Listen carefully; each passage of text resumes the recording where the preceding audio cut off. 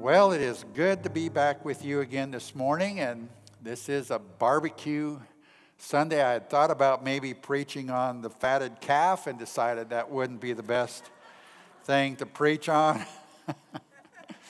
But I do want to share with you from Philippians chapter 3.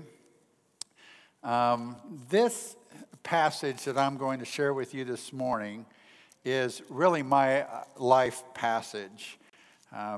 As some of you know and have heard my testimony, I didn't come to faith in Christ till I was 27 years old.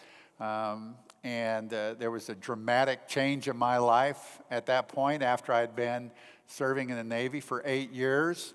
And much of my coming to faith in Christ was the result of my wife's family praying for me. After I married her, the prayer intensified for my salvation. The first time I walked into the Baptist church down there, I walked out and swore I'd never walk into another one. It was just one of those things. But they persisted in prayer. And God, in His sovereignty and grace, really through the birth of our first daughter, touched my heart, drew me to Himself, and I surrendered my life to Christ in December of 1978. But I had a past, and I had a past that was not a good past. It wasn't, anything that I should have really been thrown in jail for, but it was not a good past. And I had to overcome some things as I began to grow in Christ as a new believer and understand some things. And then about 3 years later, God really drew me to surrender my life to become a preacher of the gospel. And he and I wrestled with that for about 3 years, not 3 years, 3 months. It would have been a long 3 years. And God won, obviously. But I had to come to the point where I had to realize that the things of my past could not determine the things of my future.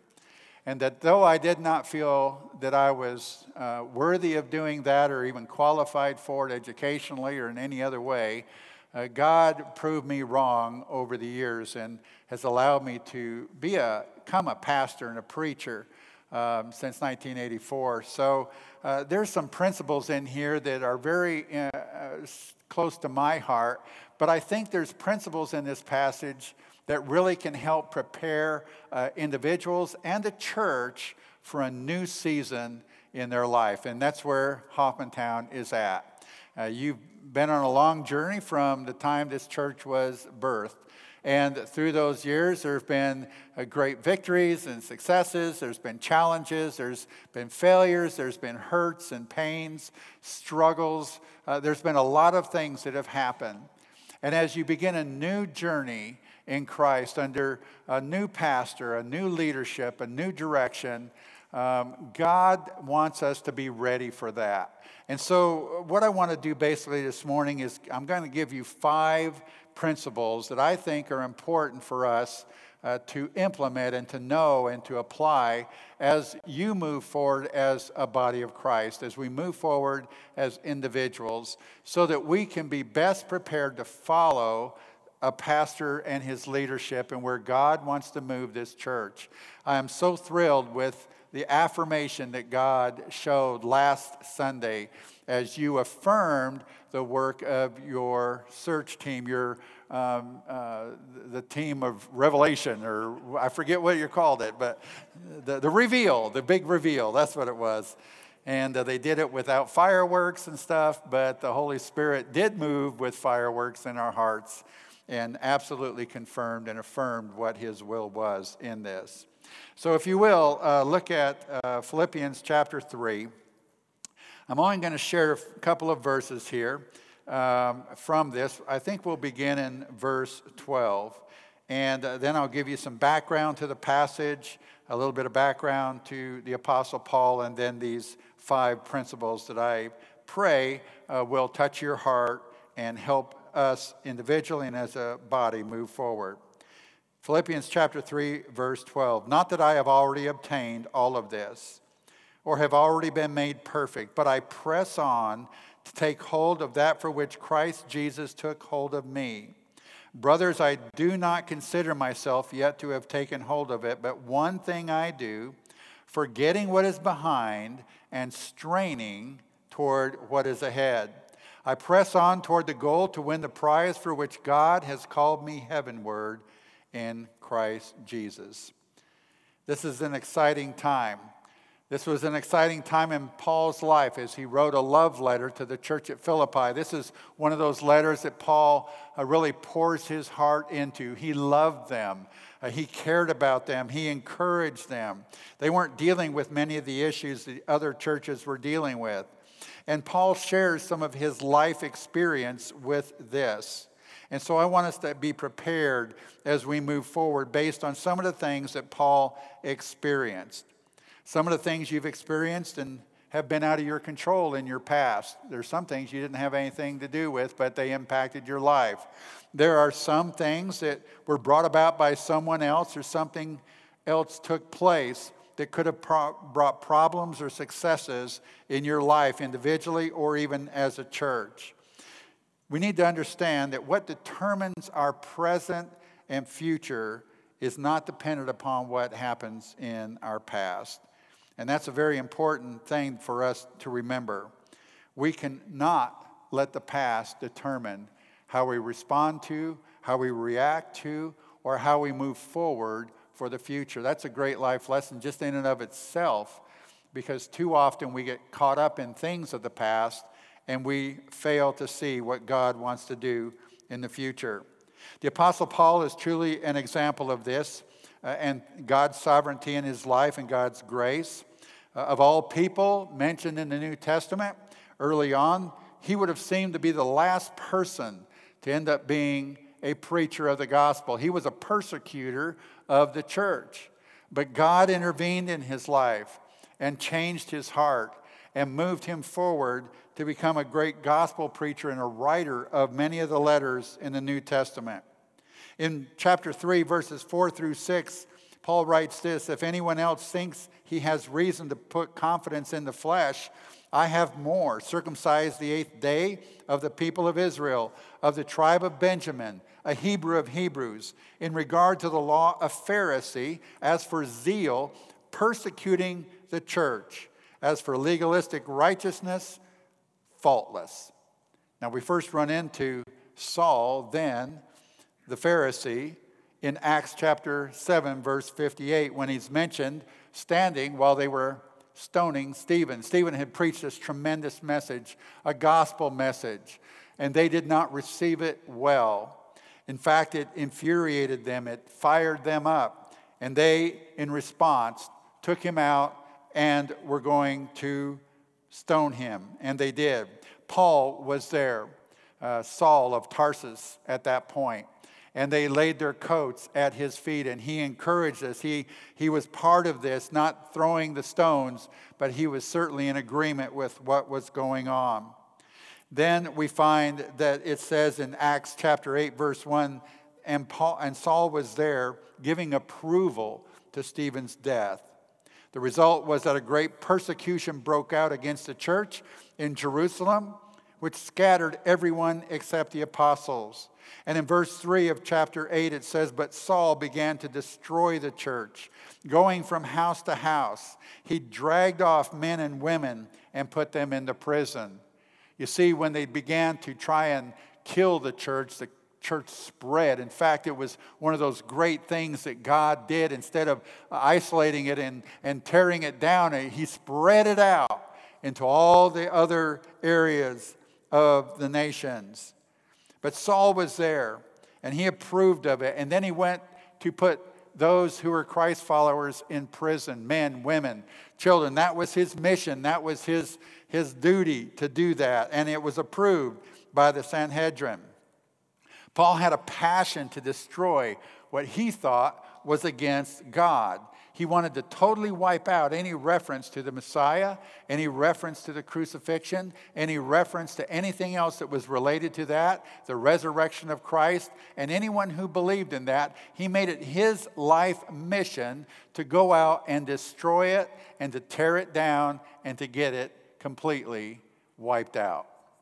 That was his mission. That was his purpose. But then something happened.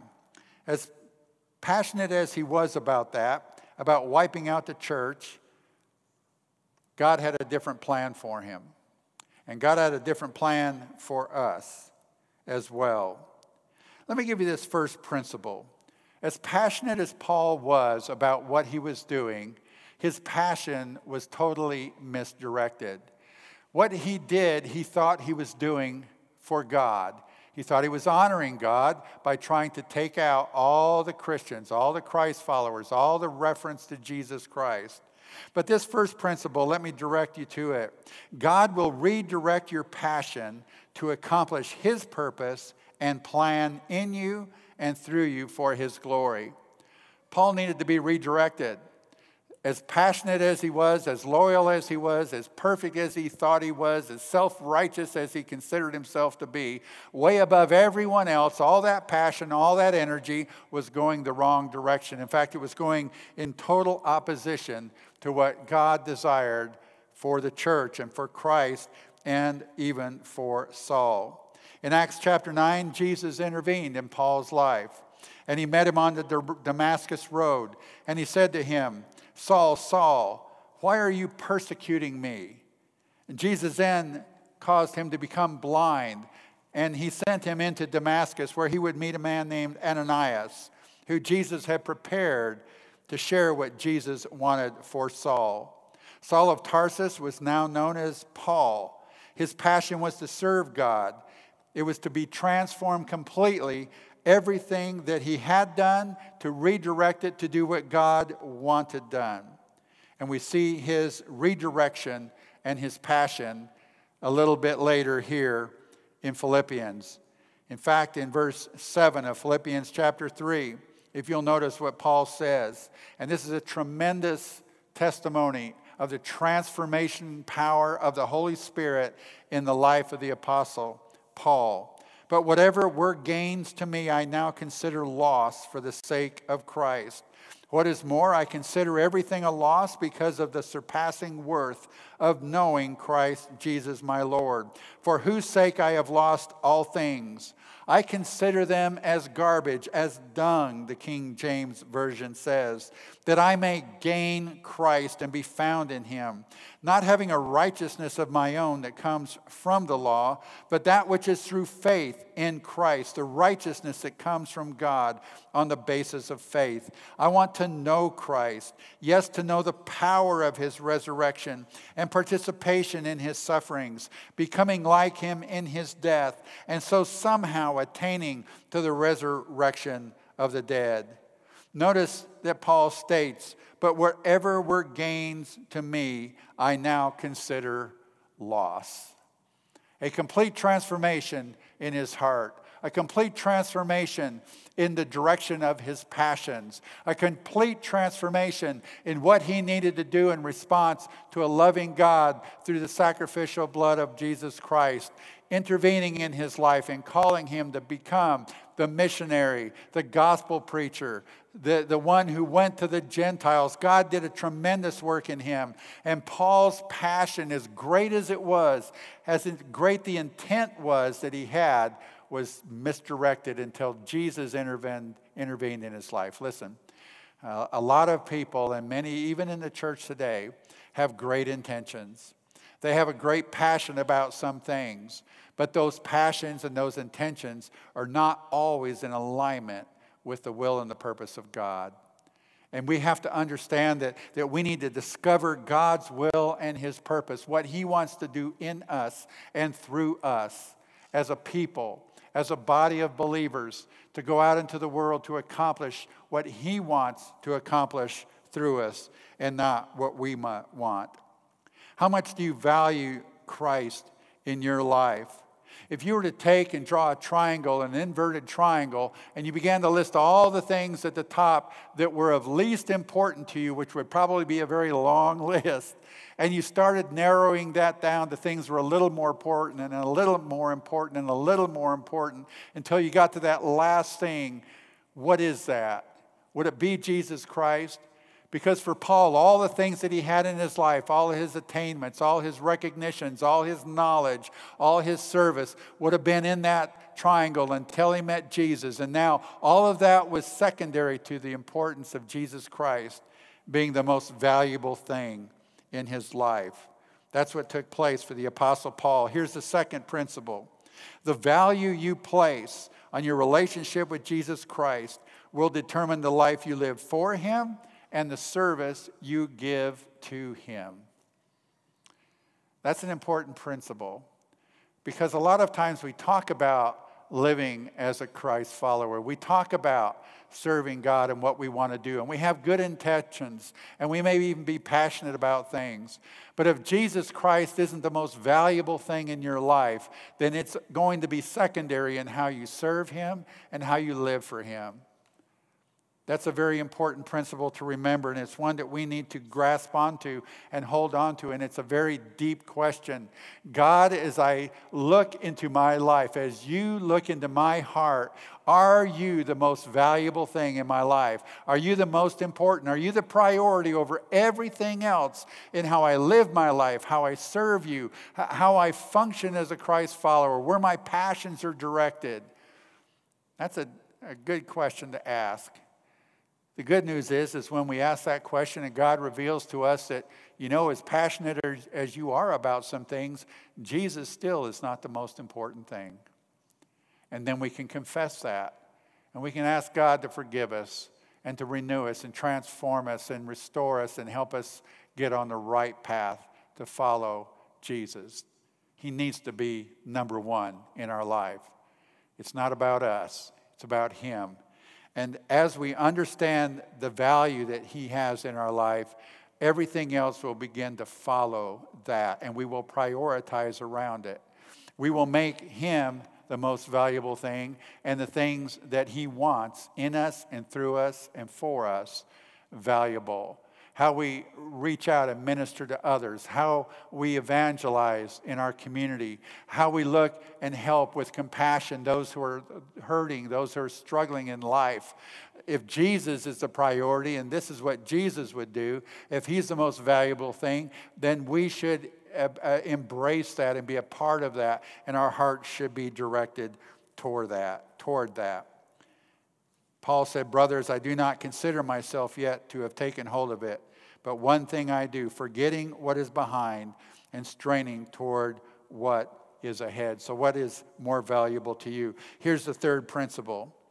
Live with a true perspective of your spiritual walk with Jesus Christ. And again, we're asking an evaluation kind of a question of ourselves. Lord, is my perspective, my perception of how I'm living for you and how I serve you and how I grow in you and mature in you, is it a real thing? Is it true to who I value as Jesus Christ in my life? We have to ask those questions sometimes because it's so easy to get sidetracked with other things. Proverbs 16:18 says that pride goes before destruction and a haughty spirit before a fall. The Apostle Paul had great pride in where he had been and what he had done and how he was recognized. He thought he was just the best of the best and nobody was better than him. Nobody could do fulfilling the law better than he did. He was a Pharisee of the Pharisee, of the Hebrew of the Hebrews. Man, he was all in his own heart until he met Jesus. And then everything got turned upside down. And Paul revealed and understood that he really wasn't anything in light of who Jesus Christ was. He could have claimed he had made it spiritually. He could have had that perspective that he had prior to Christ. But pride would not be allowed to take over his life and destroy his future. Paul had a right perspective in understanding that his personal walk with Jesus Christ was something that he was seeking to improve. He said, "I don't consider myself to have taken hold of it yet." He's still striving that way. Listen, we never get to that point where we are going to be 100% where we need to be in our relationship with Jesus Christ. It is an ongoing thing. We are saved by faith through grace. That's the gift of God, not of works, lest any man should boast. But it's an ongoing process of discipleship. It's an ongoing process of learning and developing and serving and surrendering and being obedient to the Lord. It's something that we strive for, and we know we'll never get there till we get into the kingdom, but we need to be striving for it and understand that we have not yet arrived. And I think that there are times that we get so caught up in some things that are churchy that we think, man, we're doing great. Man, we're doing everything we should be doing. We've arrived. We don't have to do a whole lot more than what we're doing. But that would be a misunderstanding of what God wants to do in your life. He has greater things for you. He has more important things for you.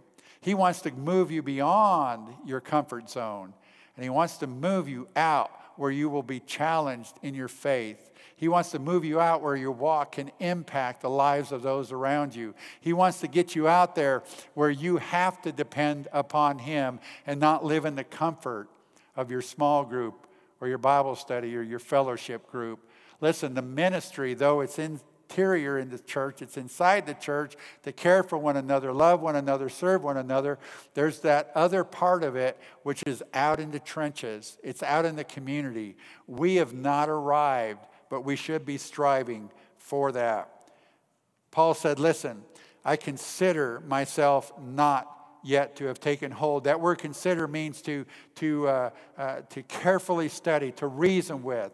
And the result in the arriving at the conclusion is that it conveys the idea, or he understands that this is the right thing to do. This is the thing he must do. After calculating and estimating all the things that involves.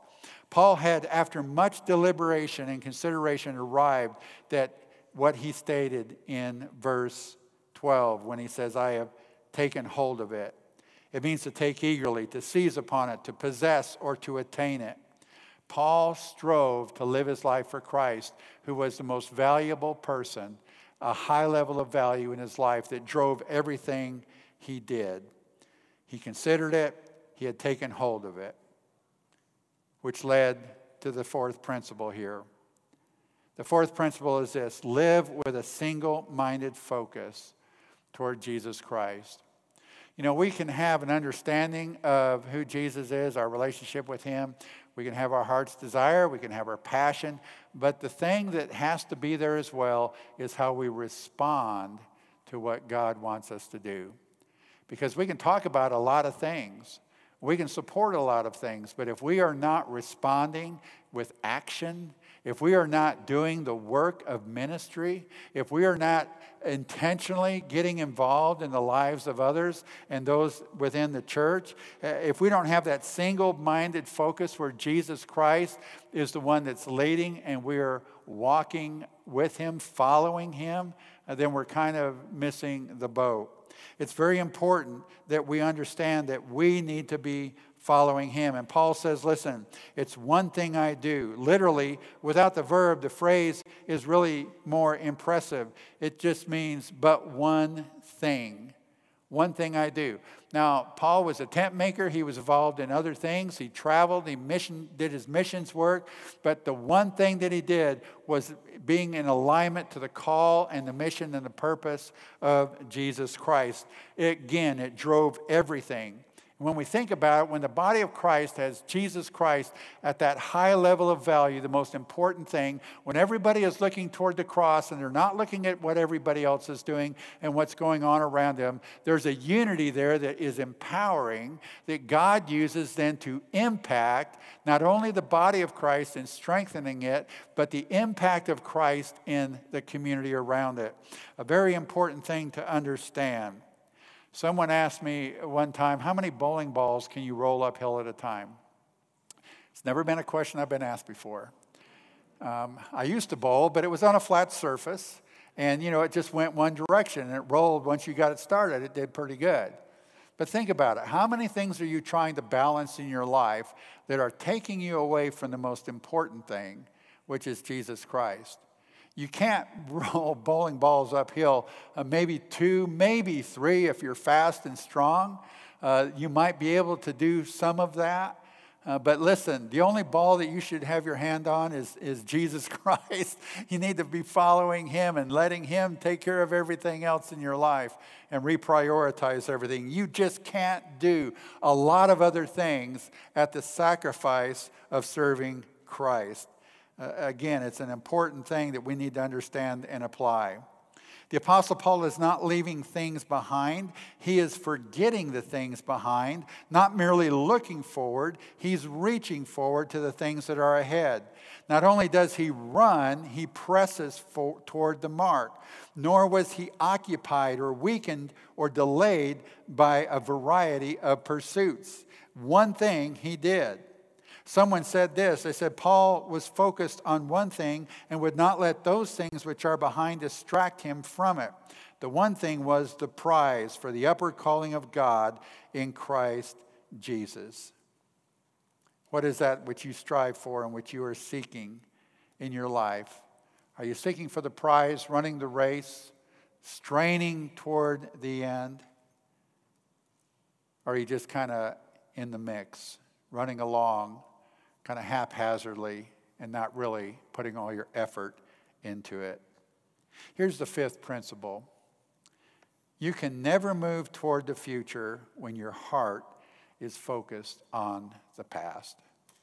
This is probably the biggest challenge that I had as a believer and then as being called to proclaim the gospel of Jesus Christ. All my past, all the things that I had done prior to coming to Christ, I was using as an excuse, saying, God, why would you use me after what my life was like? Why would you use me now? Why would you want me to do this, to preach your word? And that's where this great struggle was. Can you imagine if Paul had done this? Well, Lord, you know that I was persecuting your church. I was throwing men and women into jail. I was there when they stoned Stephen and took his life. I was approving of that. I was so prideful. How in the world could you possibly want to use me to go out and proclaim the gospel and be a missionary? If Paul had got hung up on that, we wouldn't have the letters that he wrote in the New Testament. We would not have had the spread of the gospel message that we have through his efforts and through his calling earlier on in his life. You see, Paul didn't let the past hinder where he needed to go in the future. He had to put it behind him. He had to forget it, and that term means completely forgetting. And sometimes I think in our lives as believers, we're letting things of the past determine our future and where we're going, whether it's individuals and even as a church. We can talk to churches all around, and sometimes you'll hear things like, well, I remember back in 1980, we had our highest attendance. Man, this church was packed 30 years ago. And just emphasize that. And they haven't done anything since, but that's where they were 30 years ago. And they're holding on to that as some great victory. Folks, that's in the past. You can't hold on to the good things and you can't hold on to the bad things. You have to take what God has done and what you've been through and the circumstances, the ups and downs, the victories and the challenges, and you say that was where we were. We've learned from that, but this is where we're at and this is where we're going because God is going to begin a new season in your life. And you're going to have new experiences and new victories and new challenges. But God is going to be there to direct. And if the body of believers that are here in this church are able to be forgiving toward others who have hurt them, if they're able to put away the past issues that have been problems within the church, if they're able to say, God, you've given us a new leader, we're ready to move forward. If the body of Christ comes together and has that mindset and that commitment, God will do tremendous things through this church. And I absolutely believe that right now, this body of believers is just anticipating and excited and ready for God to work in some new and wonderful ways. And that's what we pray for. We want God to do that. But we have to put away the past. We have to forget it. We have to let it go and release it. The psalmist said in Psalm 103:12, as far as the east is from the west, so far has he removed our transgressions from us. In Isaiah 43:25, even I am the one who wipes out your transgression for my own sake, and I will not remember your sins. Listen, if God forgives our sin, why in the world would we hold on to it? If he's forgiven it, we've got to let it go. We have to move forward, not let that become a burden around our neck. It's kind of like Marley carrying around the chains of his past into his death. How many chains are you carrying around that God has already forgiven because you've asked forgiveness, that God has said, why in the world would you let all that junk hang on and keep you from serving me or moving forward or building the body of believers that we need to build. Paul is saying in essence, don't look back. When the runners are running the race, they're not looking back at those behind them or they'll lose the race. When a runner's running a race, they have one goal, one purpose, to get to the goal line and not worry whether they stumbled early on, whether they started on time with the rest or anything else. One goal, they're focused on that one goal. It's a picture of one who is racing in the agony of the struggle and the hope of winning the race. And you can sense that he's seeing the goal line and he's pressing forward and he's stretching out, trying to get across that goal line before anyone else. That's the idea of here, where Paul says, I press on, I'm running the race to win the prize for the high call of God in Christ Jesus. So basically, Paul has made three powerful statements. One, he hasn't arrived, which means he's continuing to move forward. He's continuing to learn, continuing to grow, continuing to be obedient to the Lord. Secondly, he has had that one focus in that direction of continually growing and serving God and growing in Christ. He has a focus to stay in alignment with Jesus Christ. And third, he forgets what has happened in the past so that he can strive and move forward in the future. So here's three things I want to challenge you with in closing. Number one, what do you need to forget? What is it that's hindering you from moving forward right now? Past disappointments, past failures, past sins, past successes. We don't live in the past. There's a legacy of faithful men and women and families who have been a part of this church. There's been a great history. But you're not living in the past, you're looking toward the future. And if there is anything that is hindering you from looking toward the future, being in alignment with the will and purpose of Jesus Christ and serving Him, then you need to confess that. And you need to ask forgiveness for that. And let God take it away from you, and He will forgive you. It will be wiped out, and then you've got to let it go and not carry around the past. Secondly, forgive past hurts, past sins of others, past grudges. All that has to be forgiven. And then live in the day with hope toward the future. Live in the day with a hope toward the future. God has great things.